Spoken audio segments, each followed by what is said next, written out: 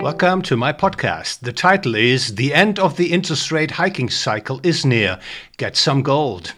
On December 14th, the US Central Bank raised its interest rate by 50 basis points, bringing the band for the federal fund rate to 4.25% to 4.5%. Fed Chairman Jerome Powell announced that the Fed plans to raise its interest rate to 5.1% towards the end of 2023, up from 4.6% forecast in November. At the same time, however, long-term U.S. interest rates have come down from recent highs. For instance, the 10-year U.S. Treasury yield fell from 4.2% on October 24th to 3.5% on December 14th. The decline comes as the market has priced in the Fed's expected rate cuts towards the end of 2023. In other words, investors do not believe that higher interest rates are here to stay.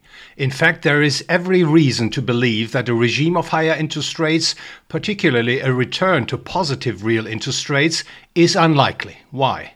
The answer is there is too much debt. U.S. government debt amounts to around $31 trillion. In 2021, it cost the taxpayer $352 billion, thanks to historically low interest rates. Assuming the U.S. has to refinance its debt at an interest rate of, say, 4%, interest payments would amount to $1.2 trillion per year, much higher than U.S. military spending of around $800 billion in 2021. Of course, private households and companies would also have difficulties when it comes to servicing their debts. It does not take much to realize that there would be little political support for the Fed to keep interest rates that high. In fact, the same is true for many other economies around the world.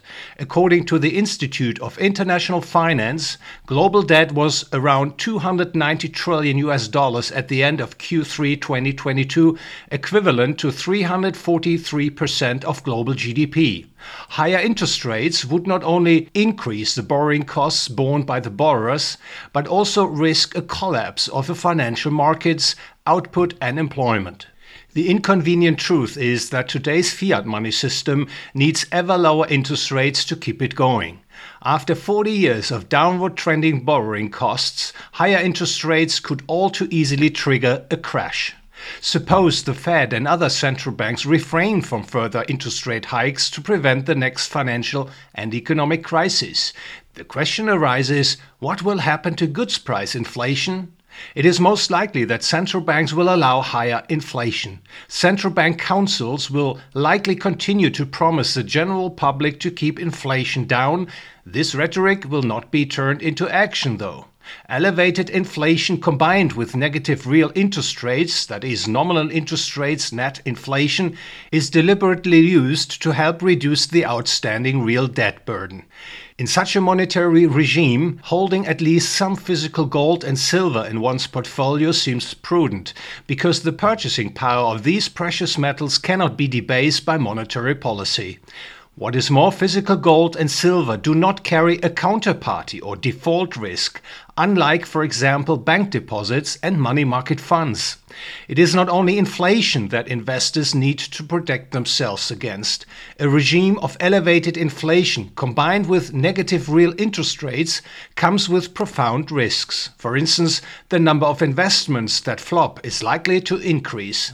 Or credit markets will dry up as investors become increasingly wary of allocating funds to government, corporate and bank bonds. The fiat money system would become dysfunctional and all too easily lead to large-scale defaults.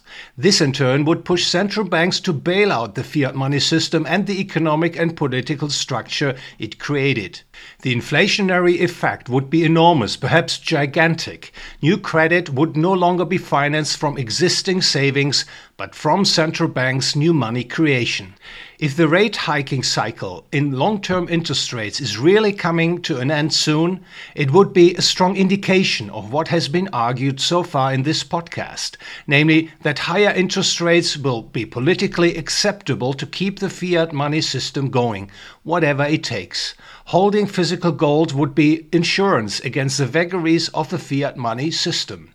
The number of assets that can help investors to weather the inflationary storm is fairly limited. Physical gold and silver are among them. Thank you very much for your attention. If you enjoyed the podcast, please like and share, ring the bell, and subscribe to my channel.